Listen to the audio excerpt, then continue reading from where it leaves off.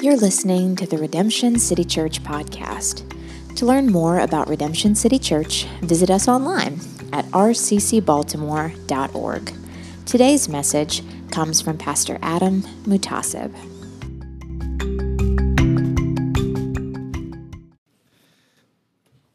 Well, if we haven't met, my name's Adam. I'm one of the pastors, and we're going through a new series called Jesus, just looking at a different aspect of the character of Jesus, or part of Jesus. And this week we're looking at Jesus the healer in John chapter 9, the text that part of the text that Brian just read. So I want to invite you to turn to John 9 if you're not there. And so much of this is about needing God's help. So can I pray for God to help us, and then we'll jump in. Lord Jesus, we recognize that there is nothing special about this room. There's nothing special about this stage. There's nothing special about this pulpit or me. That there's something special about you.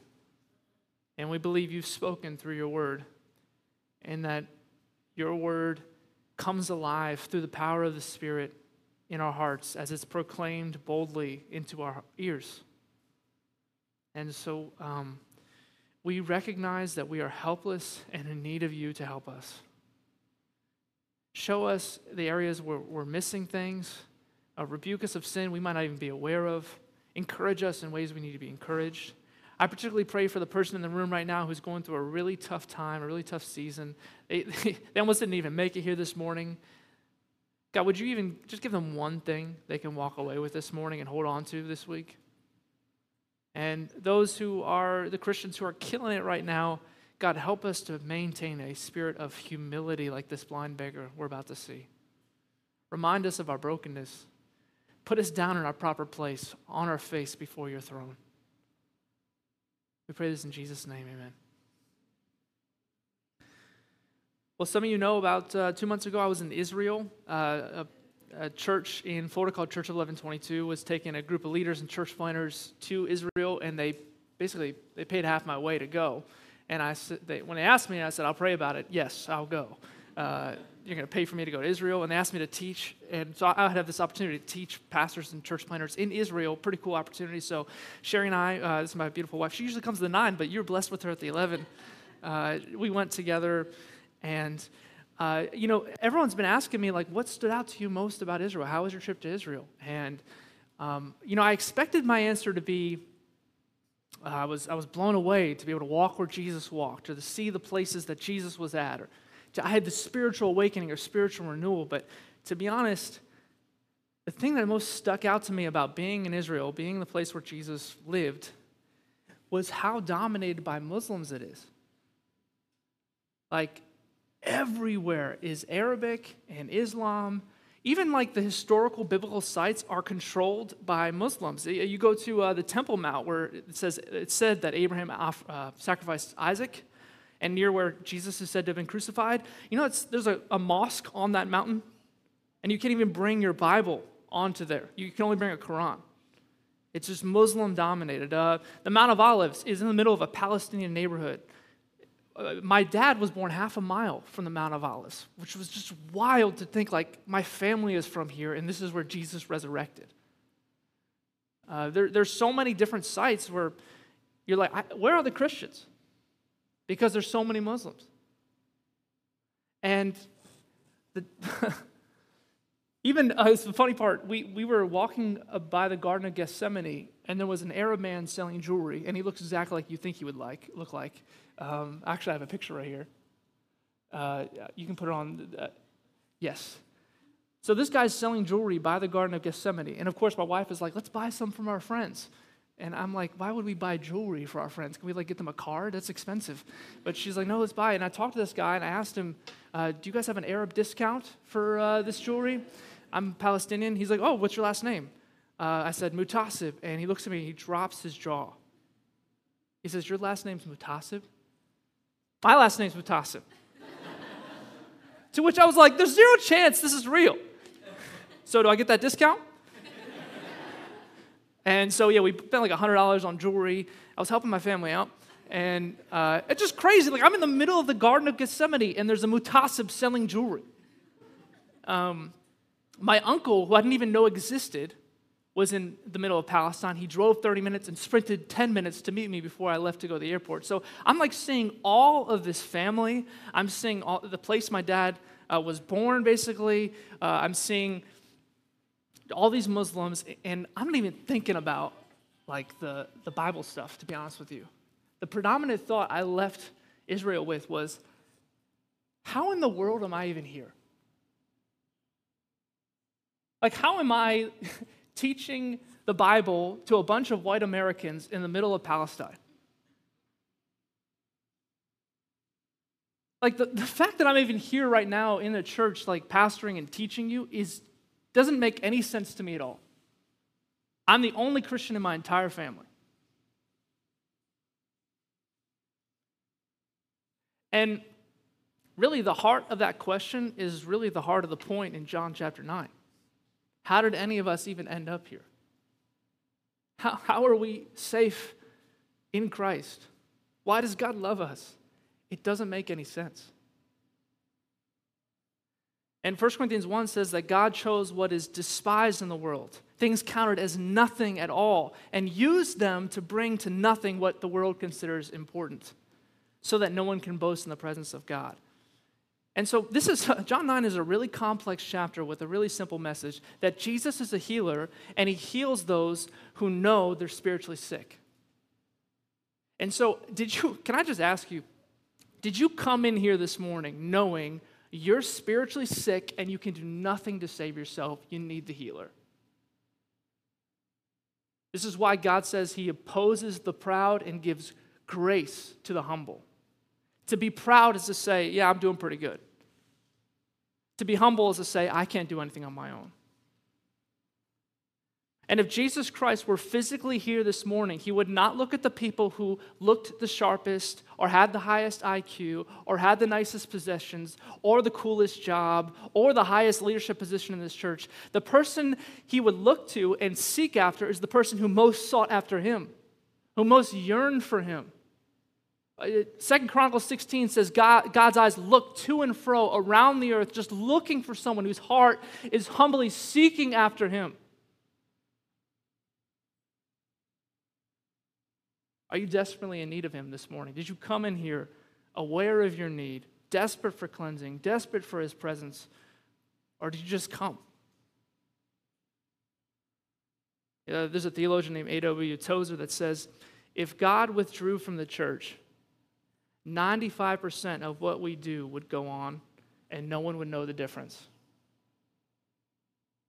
I think you could say the same thing about Christians. If God just departed from your life, I think Tozer would say 95% of us wouldn't notice a difference.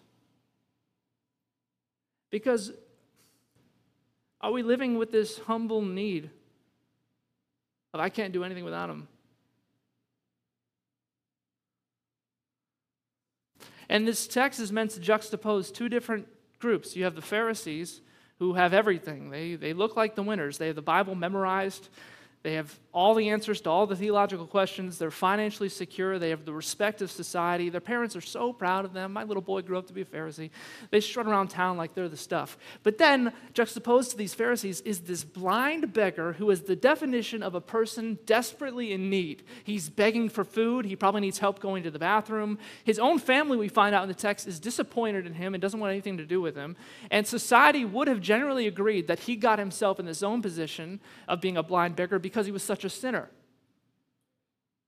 He was basically the worst case scenario of a first century life. So put it another way, there are two groups of people in this text, and really there are two groups of people in this room. There are those who are blind to their need and those who are blind and admit they're in need. You're either blind and in need or you're blind and admit that you have a need. And the central message of the passage is the quote of the blind beggar in verse 25, "One thing I know, this is all I know. This is all I got to offer. I was blind, but now I see, and it's because of him." And the only way to be a Christian, friend, if you're not a Christian, and really the only way to grow as a Christian if you are a Christian, is to come to that same realization, to admit you're blind, you're not a superstar Pharisee, you don't impress anybody. If everyone saw really the crevices of your heart, they would be ashamed to know you. And all we can do to be made righteous before God and others is to throw ourselves on the grace of Jesus Christ and be healed by him. He is our only boast. And the good news is that if you've fallen short this morning or this week, you feel like you're a bad spouse, you really let down your wife, your husband this week. If you feel like you're a bad parent, the kids were wild this week. If you feel like you're a bad kid and your parents are never pleased with you, if you feel like you're a bad employee or a bad employer, if you feel like you're a bad church member, if you feel like you're too ugly or too needy or too clumsy or too unwanted, if you feel like you're a bad Christian with too much sin, there's good news. Jesus wants you because he wanted this blind beggar who is just as bad, if not worse than you are. He's pursuing you, and you're exactly the kind of person he wants at his table. In fact, in Luke 14, Jesus says when he throws parties, he invites the people the world doesn't want, the poor, the lame, the crippled, the needy. And so Jesus is throwing an eternal party, and to be invited, you have to admit you're needy. And you'll notice, this is all throughout the Gospels, that when there's a needy person like this blind beggar, they never go looking for Jesus. Oftentimes, Jesus comes looking for them. Why? Because struggling people, needy people, don't annoy Jesus. What annoys Jesus is self-seeking, arrogant people who think they're good without him. And the Bible is a story of stories of blind beggars chosen and used by God despite their deficiencies. Like Moses, who was a stutterer, who overthrew Pharaoh, who had an empire. Like Gideon, who was the weakest in his family, who overthrew, and Gideon had 300 soldiers with flutes. And he overcame the Midianites, who had a battalion of more than 135,000 soldiers. David wasn't even invited to his own family's party, and Saul was Timothy Chalamet with muscles. Rahab was a prostitute, Jezebel was a queen. Everyone walked right by this beggar. No one paid him any mind. And everyone flocked to the Pharisees. Oh, they're so impressive. Can we have time with them? Can we hang out with them? They're so cool. And Jesus says, you guys are missing it. This blind beggar's got it. Why? Because Isaiah 61, a prophecy about the Messiah in the Old Testament, says that Jesus came to proclaim good news to who? The poor. He came to bind up the brokenhearted, to proclaim liberty to the captives, open prison to those who are bound, to comfort those who are mourning, and to give sight to who? The blind. And we see that come alive in John chapter 9. Translation, Jesus came for losers. And you can only come to him if you admit you're a loser spiritually. And he himself would appear as a loser. Jesus was ugly. The Bible says Jesus was ugly. Kind of a harsh verse, but it's what it says. Jesus came from Podunk, Nazareth, of which was said, what good comes from there? Jesus had people walk away in the middle of his sermons and say, I don't want anything to do with you. Jesus was crucified naked publicly on a mountain and then thrown into a grave. Jesus looked like a failure, but he wasn't. And so he recruits failures, resurrects them, and heals them and uses them to change the world, overcoming the strong things of the world. And so my question as we jump in is, are you a blind beggar or a proud Pharisee? And we can sum up this chapter, which has 8 scenes. There's a lot here. We could cover a lot of different things, but I'm just going to summarize it with 2 points, 2 words: humility and hope. Humility and hope. Gospel people are a people who are in need and have humility, and a people of hope who look to him, and he will renew their strength. First point, humility. If you jump in the text, chapter 9, verse 1, this chapter takes place by the pool of Siloam in Jerusalem. Actually, I have a picture of the pool of Siloam. That's me teaching there, and then you can go to the next slide. That's literally the archaeological dig of the pool of Siloam. That excavator is from the 1st century, excavated by Bob the Builder.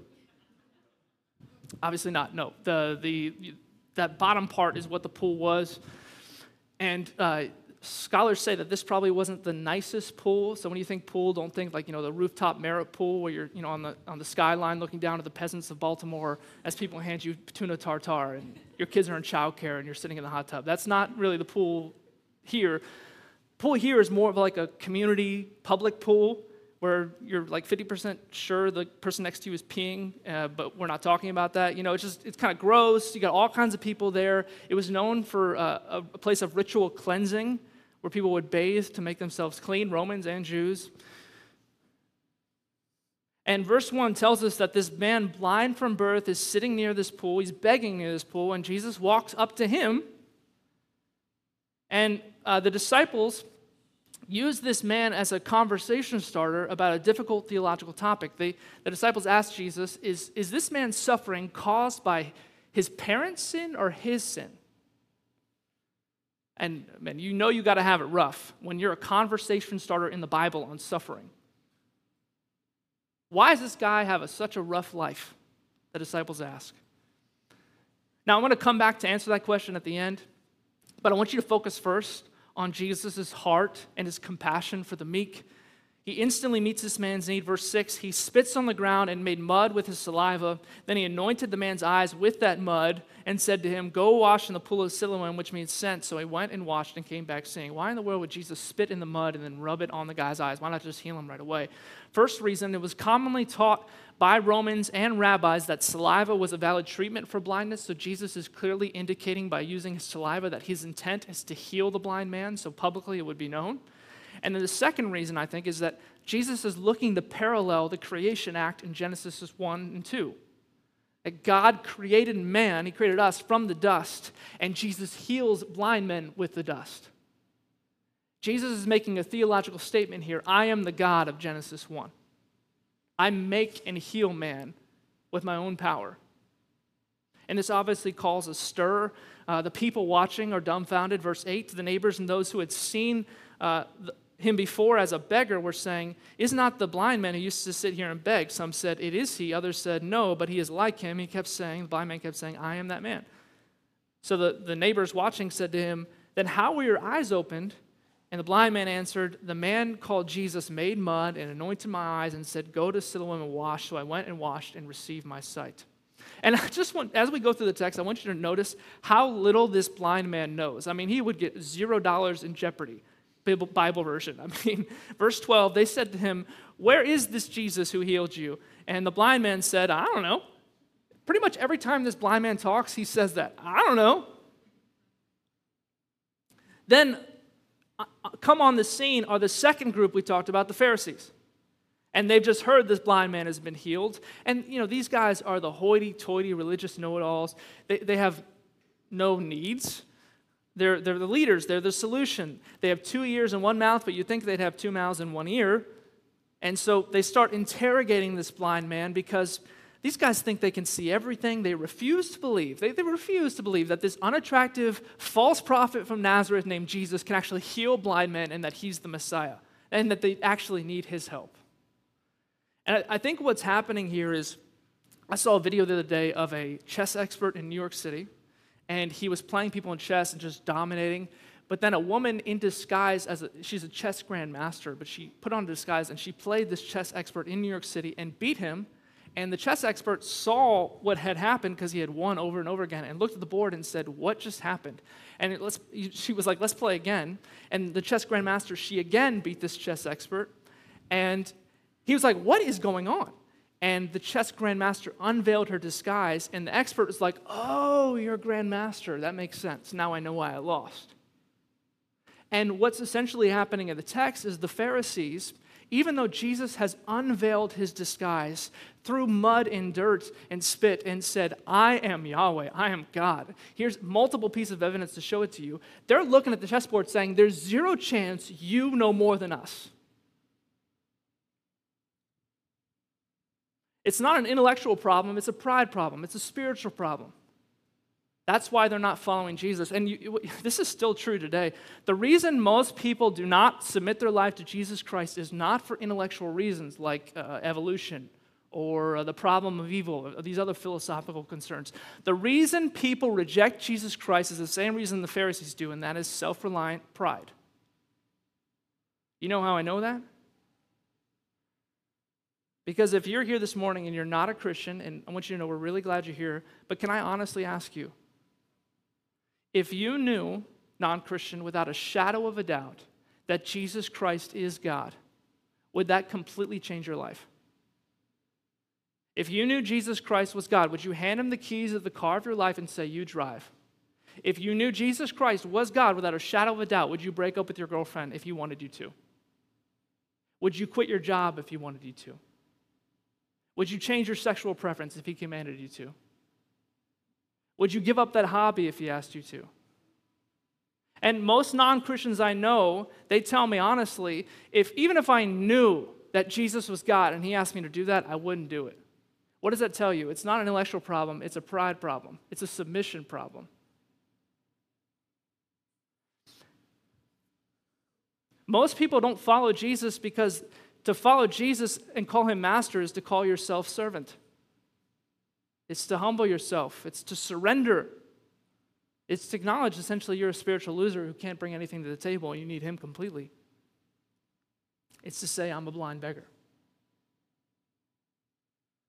And so in this text, the Pharisees, like many people do today, they drum up any argument they can come up with. They look for any piece of evidence they can find to avoid the reality that Jesus is God because they want to avoid at all costs humbling themselves under the lordship of Christ so they can keep living the life they want to live that probably isn't satisfying them anyway. And that's what happens here. The Pharisees are Jesus has unveiled his identity, and the Pharisees are examining the chessboard, saying there's no way this guy from Nazareth is God, because he would not heal on the Sabbath, like our rules say. He would have overthrown Rome, like we think he should. He would be more interested in us than he would in this blind beggar. I mean, it makes no sense you're God.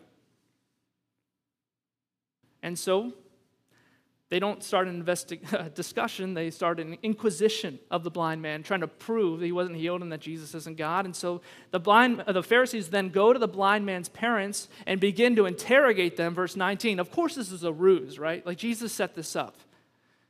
And so they ask the blind man's parents, is this blind man, formerly blind man, your son, who you say was born blind, how then does he now see? Like he got paid off to do a trick, right? Verse 20, his parents answered, we know that this is our son and that he was born blind, but now how he now sees we do not know, nor do we know who opened his eyes. Ask him, he is of age, he will speak for himself. And verse 22 is super depressing. His parents said these things because they feared the Jews, for the Jews had already agreed that if anyone should confess Jesus to be Christ, he was to be put out of the synagogue. Therefore, his parents said, he is of age, ask him. These are not the best parents. They're more concerned about the social implications of their son being healed by Jesus than they're rejoicing that their son's been healed. Don't ask our son. We want to be associated with Jesus because our son is associated with Jesus. And if we get associated with Jesus, we'll be kicked out of the synagogue, which is the center of the social community in the first century. And just a side point, don't be surprised if Jesus heals you and your parents are not supportive or even hostile to the implications of that healing. It happened to this blind man.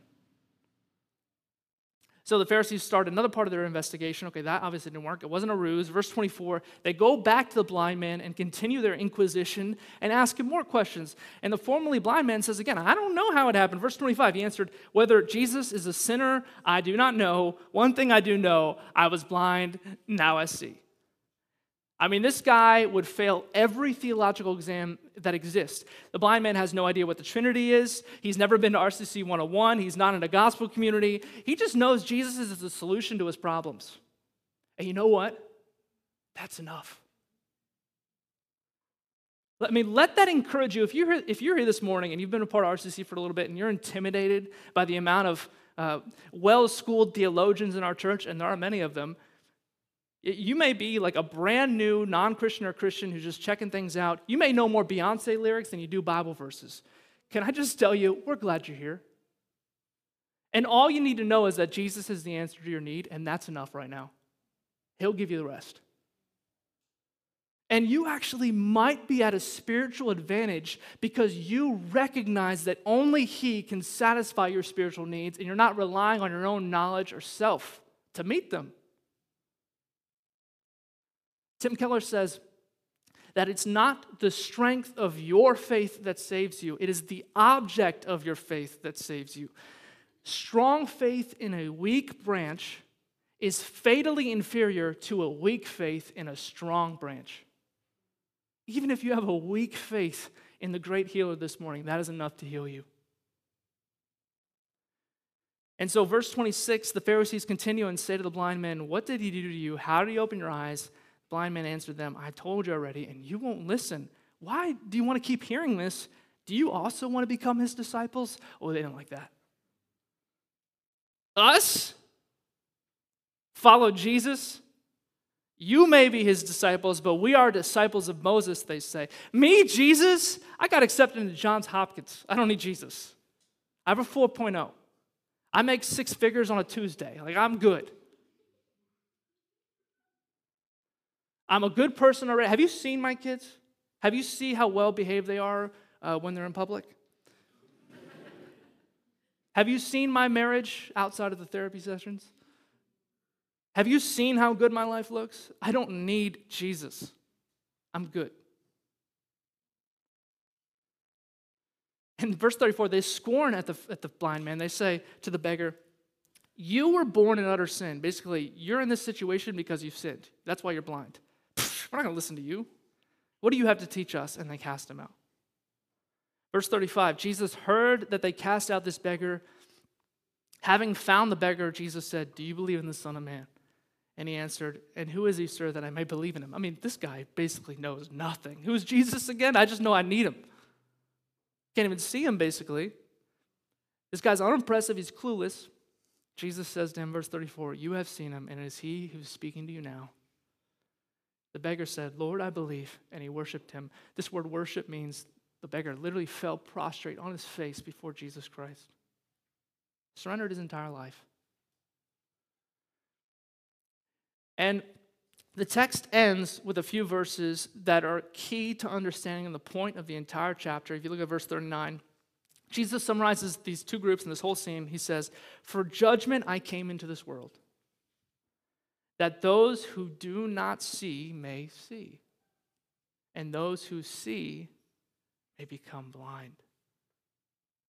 Some of the Pharisees heard these things and said to him, are we blind? Jesus said to them, if you were blind, you would have no guilt. But now that you say we see, your guilt remains. Basically, you have access to the Old Testament, the Scriptures, and you still do not see me. You're guiltier than everyone else. Translation, you're spiritually blind.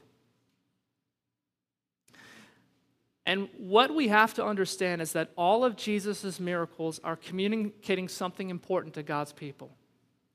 You know, the book of John says that all the books in the world could not hold all that Jesus said and did. So whatever is recorded in John's book or anything in the Bible, any miracle that's written down is there for a reason to communicate a reality of the kingdom of God.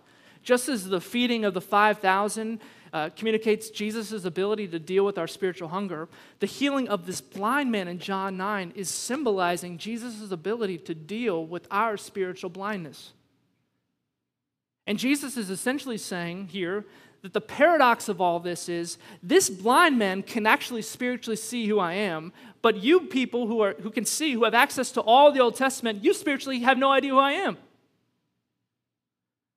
Because their eyes are connected to their heart, and their heart is closed off to neediness and dependence upon God. And the question I have for us as we reflect on humility in John 9 is, do I have the heart of this blind man?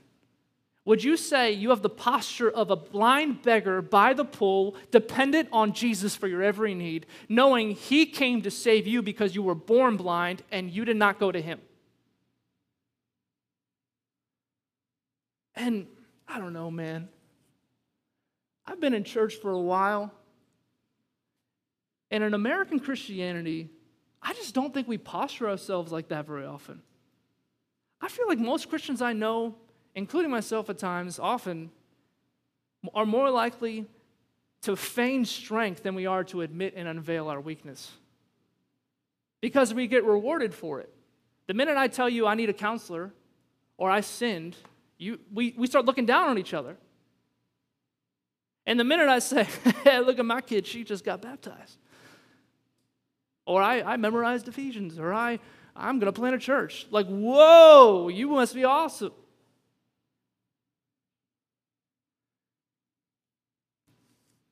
We are often rewarded for seeming like we have all the answers, but our job, according to John 9, isn't to have the answers, it's to point to the guy who does.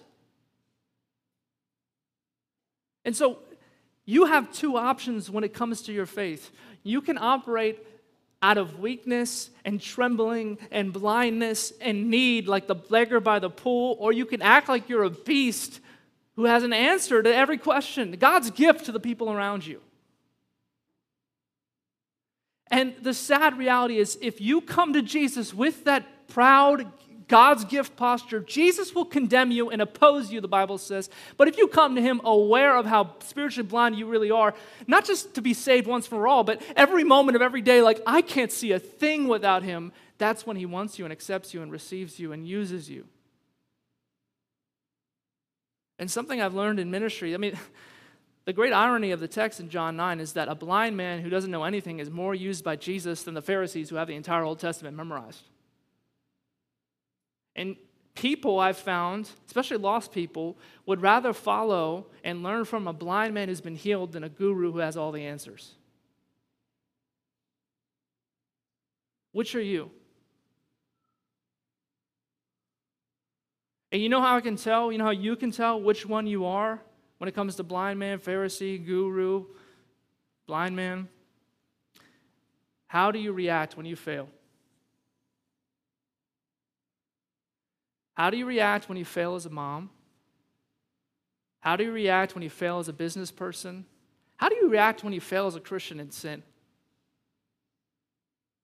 And when you become devastated by your failure, it's because you're living by the facade that you're awesome and Jesus has just helped you a little bit. And you're assuming, I should be succeeding, I should be competent, I should get this right. This doesn't make sense, this outcome in my life.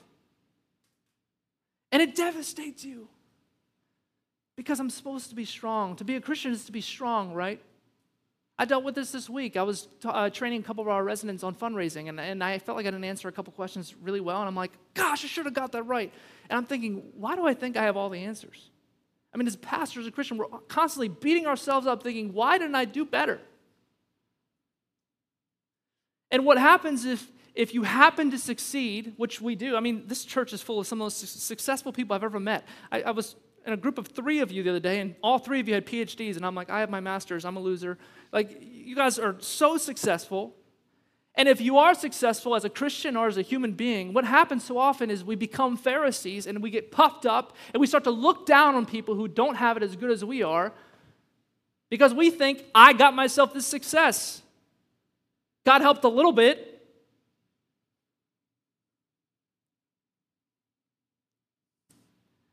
And we just see here that God opposes that mindset. And if you and I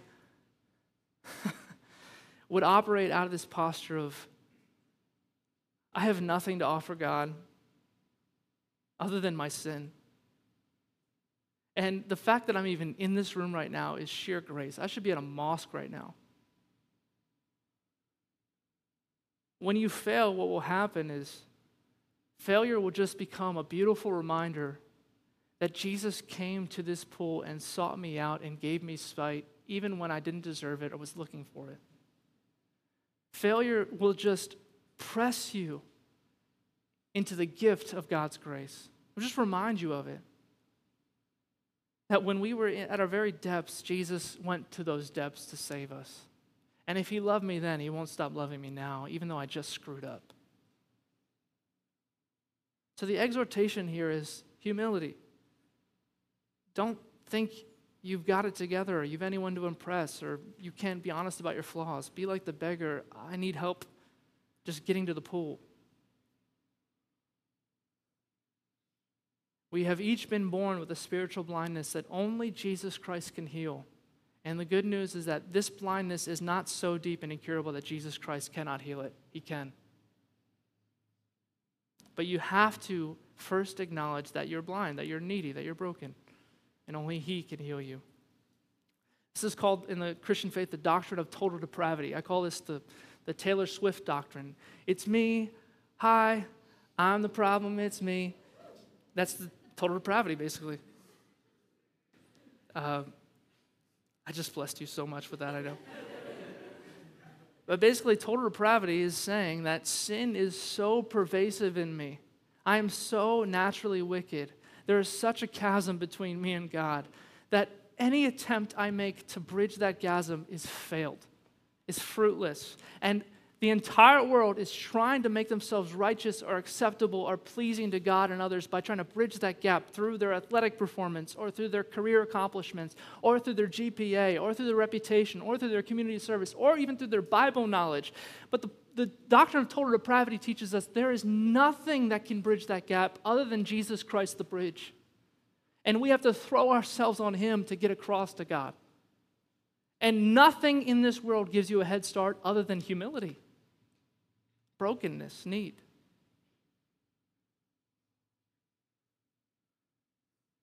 And what we need this morning is not just to memorize a few verses, though that's helpful. What we need is a new heart.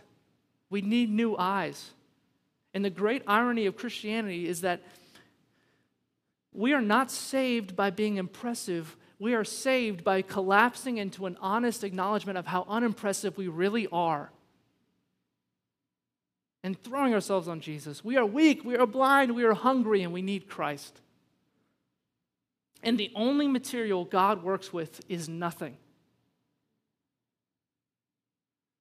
And you might be here this morning, not a Christian, and say, that's a little much. I mean, humans have made a lot of progress. We have things like civil rights, we have democracy, we have queso. I mean, humans are doing pretty good. We have things like electric cars. Do you not realize that even human attempts to do good have led to human destruction and evil? In fact, our desire to build electric vehicles, to make the world a better place, to make it green, did you know it's skyrocketed demand for cobalt around the world? And cobalt is often found in Africa.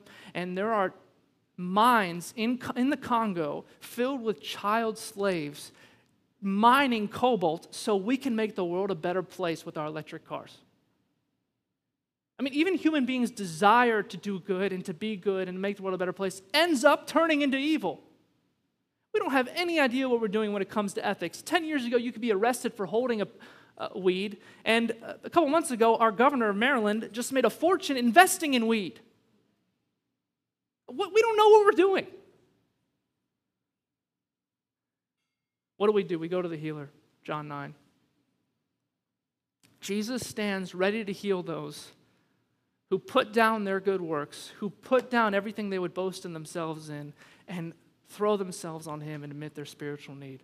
Like the old hymn says, lay your deadly doing down at Jesus' feet. Stand in him and him alone, gloriously complete. And every other religion in the world throws a life raft to drowning men. Every other religion, Islam, here's 5 pillars. Do these, God will accept you. Hindus, here's karma. Do this and you won't become a worm. Tony Robbins, here's how to unleash the power within you. Do these 5 things. Even Catholics, here's the sacraments. Do these and God will love you. It's life rafts to drowning people, hoping they get it.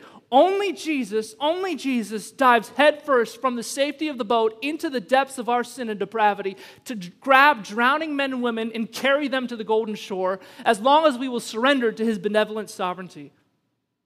And we are healed forever. And so the invitation of John 9 is humility. Humble yourself, friend. If God left your life, would everything change? Did you come here this morning and say, I can't do a thing on my own. He's got to heal me. I'm not a good enough husband. He's got to heal me. I'm not a good enough employee. He's got to heal me. I'm not a perfect non-sinner. He's got to heal me. Or did you come in here thinking, I'm doing pretty good? To the non-Christian, all you need is need. All you need is need. Do you have it this morning? And he is more willing to save and heal than we are to repent. And Christian, are you operating out of the realities of your faith? Total depravity. The same faith that saves us sustains us. Are you being sustained by the reality you're a sinner needing the healer? Are you okay if no one here is impressed by you? Are you okay if you're not invited to the party? Are you okay if you look like a fool? This happened to me when I was in Israel 2 months ago. I was preaching to a bunch of pastors. And we were traveling around Israel, and they have these things called whisper mics, so you put in your ear, and the tour guide speaks, and everyone can hear it. And so I'm at the front of the line of the tour, and I'm asking the tour guide, the archaeologist questions, and I asked him the dumbest question ever. I asked him, was Jesus the oldest son in his family? And I thought about it for a second. I'm like, oh, yeah, the virgin birth. Yeah, I'm pretty sure Jesus was the oldest son in his family. I cannot believe I asked that question. Oh, well, God's grace, right? Come to find out, everyone could hear on the whisper mic.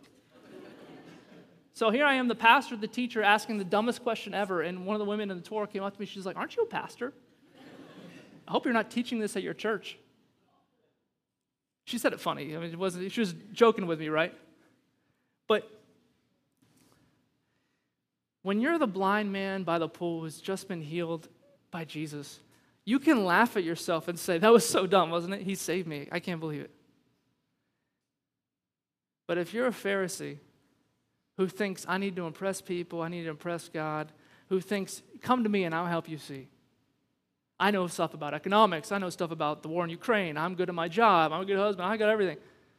When you fail, it'll be devastating. Are you operating out of a place of humility, friend? And then the second word, this is going to be brief. Oh man, this word hope in this text ministers to me so much. I pray it does to you too. As we close thinking about John 9 and this blind man and Jesus healing him, can you imagine with me, just close your eyes for a moment and imagine with me the suffering of this blind man. I mean, if you have your eyes closed, this is what he saw his entire life. I want you to imagine with your eyes closed, being stuck as a 6-year-old in your house, being unable to go play with the friends in the neighborhood, and just being stuck hearing the other little kids laugh and play and dance and sing and goof off while you're stuck in one place. I want you to imagine with your eyes closed, never seeing the faces of the people that you love most, only being able to feel the contours of their face, just only able to imagine what they might look like. And this man is probably like in his 20s or his 30s. Imagine sitting by this pool as a beggar, thinking, God hates me and this is why he's punishing me so much. His parents don't love him or want him or aren't helping him. He has no social standing before society. He has no job, so he can't contribute in any way. He's reliant on his every need to be met. I mean, think about the amount of suffering this blind man endured for decades. And I think the worst suffering, again, is this thought of, the reason this is happening to me is because God's angry with me. That was the predominant thought of the day. You can open your eyes, and that's, again, why the disciples asked this question of Jesus, whose sin caused this man this much suffering? Was it his parents sinning, or was it him? And the reason they asked that question is because rabbis in the first century taught that if you as a pregnant mother worshipped pagans while you were pregnant, you were participating your son or daughter in the womb with that pagan worship, and then the child would be punished. Some other rabbis taught that your child could even sin in the womb and thus be born blind. Punished for sin. So the underlying presupposition here is the retribution principle, that individual sin always leads to individual suffering. And if maybe you're feeling this morning, if you have a hard life, you ask yourself, what did I do wrong? Why is God doing this to me? If you're failing, it's because you failed. I mean, we do this all the time when we see other people, right? You see a homeless person or a poor person, and you think, well, if they weren't lazy, they wouldn't be homeless. They wouldn't be poor. Or you see somebody who's struggling at school or struggling at the company you work at, and you think, well, if they just did what I did, they would be succeeding like I am. Or we see someone who loses their marriage and think, well, they must be really tough to live with, and it's probably their fault they got divorced.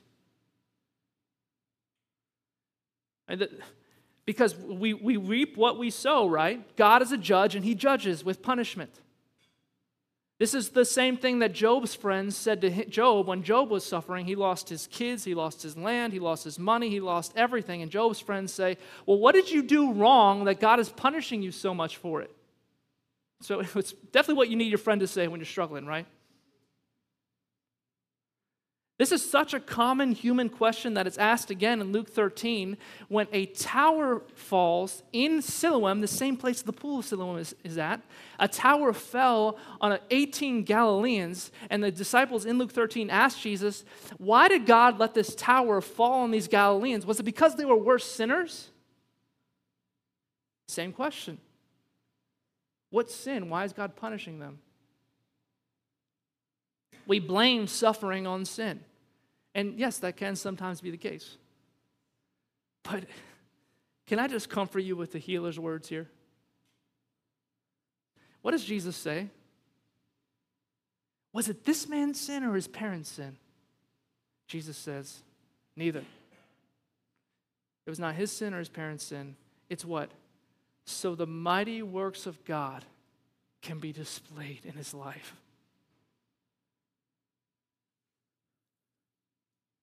Did you know in the book of Isaiah, Old Testament book, 700 years before John, 700 years before this blind man was even a cell in his mother's womb, it was prophesied that the Messiah would come and he would heal the blind. Something unprecedented throughout the scriptures up to this point. That's why, in fact, the Pharisees say in John 9, verse 32, in this text, that never since the world began has it been heard that anyone opened the eyes of a man born blind. It's never been done. Why? Because it was said that only the Messiah would be able to do it. Here's the point. This man, born blind, suffering as a child to a teenager, to a young adult, to a man, was born blind to fulfill a 700-year-old messianic prophecy. God determined before this man even existed, 700 years before this man even existed, that this blind man is going to be the instrument that reveals the Messiah's glory as the healer of the world. 20, maybe 30 years of suffering, so that for this one moment, Jesus could come say, I'm the healer you need, and show the world this truth. It was done to display the mighty works of God.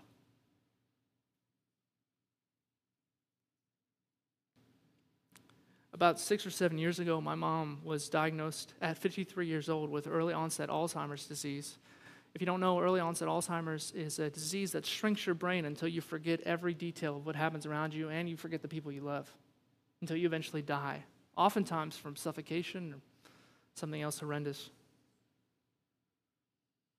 And people, it's been about 6 years, and people ask me all the time, how's your mom doing? How's your mom doing? How's your mom doing? Any updates on your mom? And I love their heart. I know they mean well, but I never know how to answer that question because my mom right now is basically lifeless as a vegetable on a nursing home bed, reliant on people to help her go to the bathroom, feed her. And if she has a need, all she can do is beg or moan to communicate she has a need. And when I come in the room, she doesn't even know there's a person in the room. She's completely forgotten who I am. And there's no hope she'll ever get better. She's gone until she dies.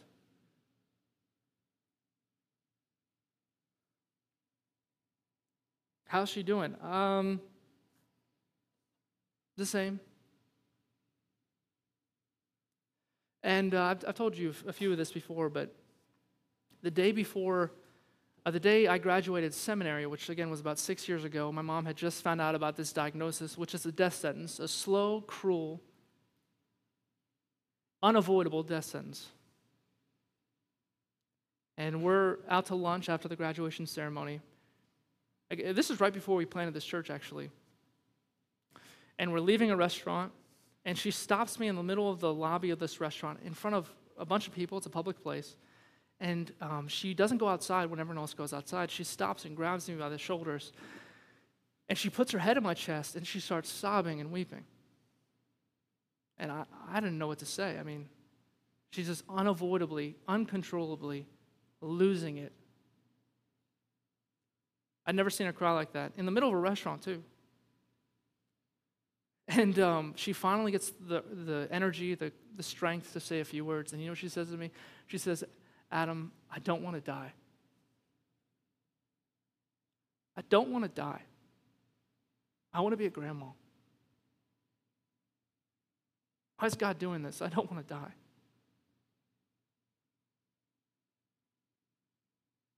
Why would he let this happen to me?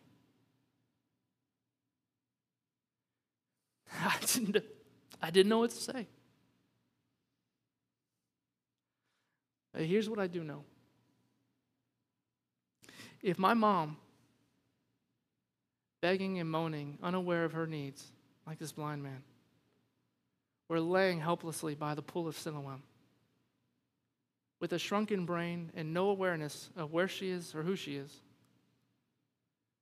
when Jesus Christ, the healer, walks by that pool, he doesn't say, it's your fault. He doesn't say, you should have eaten more vegetables, or you shouldn't have looked at that much porn. It's your fault you got cancer. It's your fault you have depression. It's your fault your kids are so tough to raise. He doesn't say that. He looks you in the eye and says, this is the result of the sin of the world.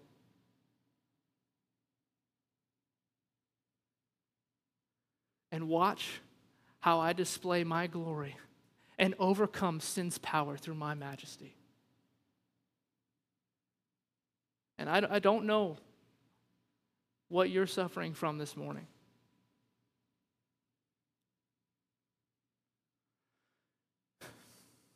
Maybe it's someone who abandoned you.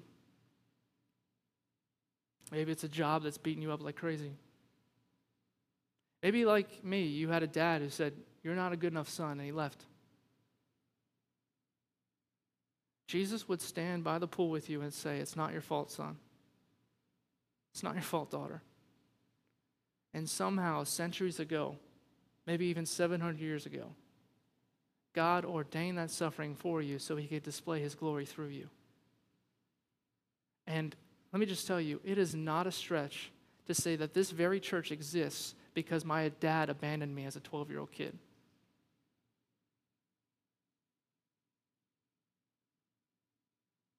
So whatever you're suffering from, friend, take a moment and sit by the pool of Siloam and wait for Jesus to come to you. And when he comes, maybe even surrender to him and let him heal you. And say, use this pain, use this sin and suffering to display your glory through me, Jesus. And no, friend, that one day he is coming back and the whole world will be the pool of Siloam. And he will wipe away all cancer. He will wipe away all dementia, all depression, all forms of pain and suffering. And we will be the humble fools he saved just because he loves saving humble fools. And so in the meantime, let's recognize we are screw-ups, man. Blind beggars who need him. We'll be humble. And let's be hopeful. Because even the evil things that happen to us because of other people's sin, he's going to use for his glory. And he's going to come and end it one day. And we have hope. And let's sit by the pool of Siloam. Jesus is a healer. Would you pray with me?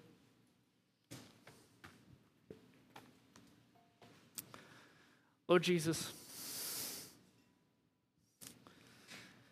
we live in a culture that so desperately wants to present ourselves as strong and competent and needing of nothing. Remind us of the spiritual reality that we are so broken and helpless, and only when you come and heal us are we made new. Are we worthwhile before God? And I pray for the non-Christian in the room that they would stop making excuses, stop the grand inquisition that's really a farce, and submit their entire life to you. And for the Christian, God, may the same faith that saved them sustain them. May failure not blow them down. May it rise them up. May it be a gift to remind them of your grace, that you would love them anyway. Help them know that they are shielded and protected by your perfect life and substitutionary death. Give them joy this morning that the most beautiful and desirable being in the entire universe wants them. Jesus wants them. He's pursuing them. And may we be a church of humble beggars, pointing to the great Savior who's ready to heal. In Jesus' name, amen.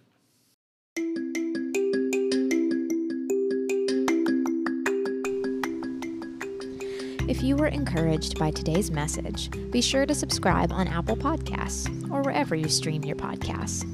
To find other messages or get more information about Redemption City Church, visit us online at rccbaltimore.org. Thank you for listening to the Redemption City Church podcast.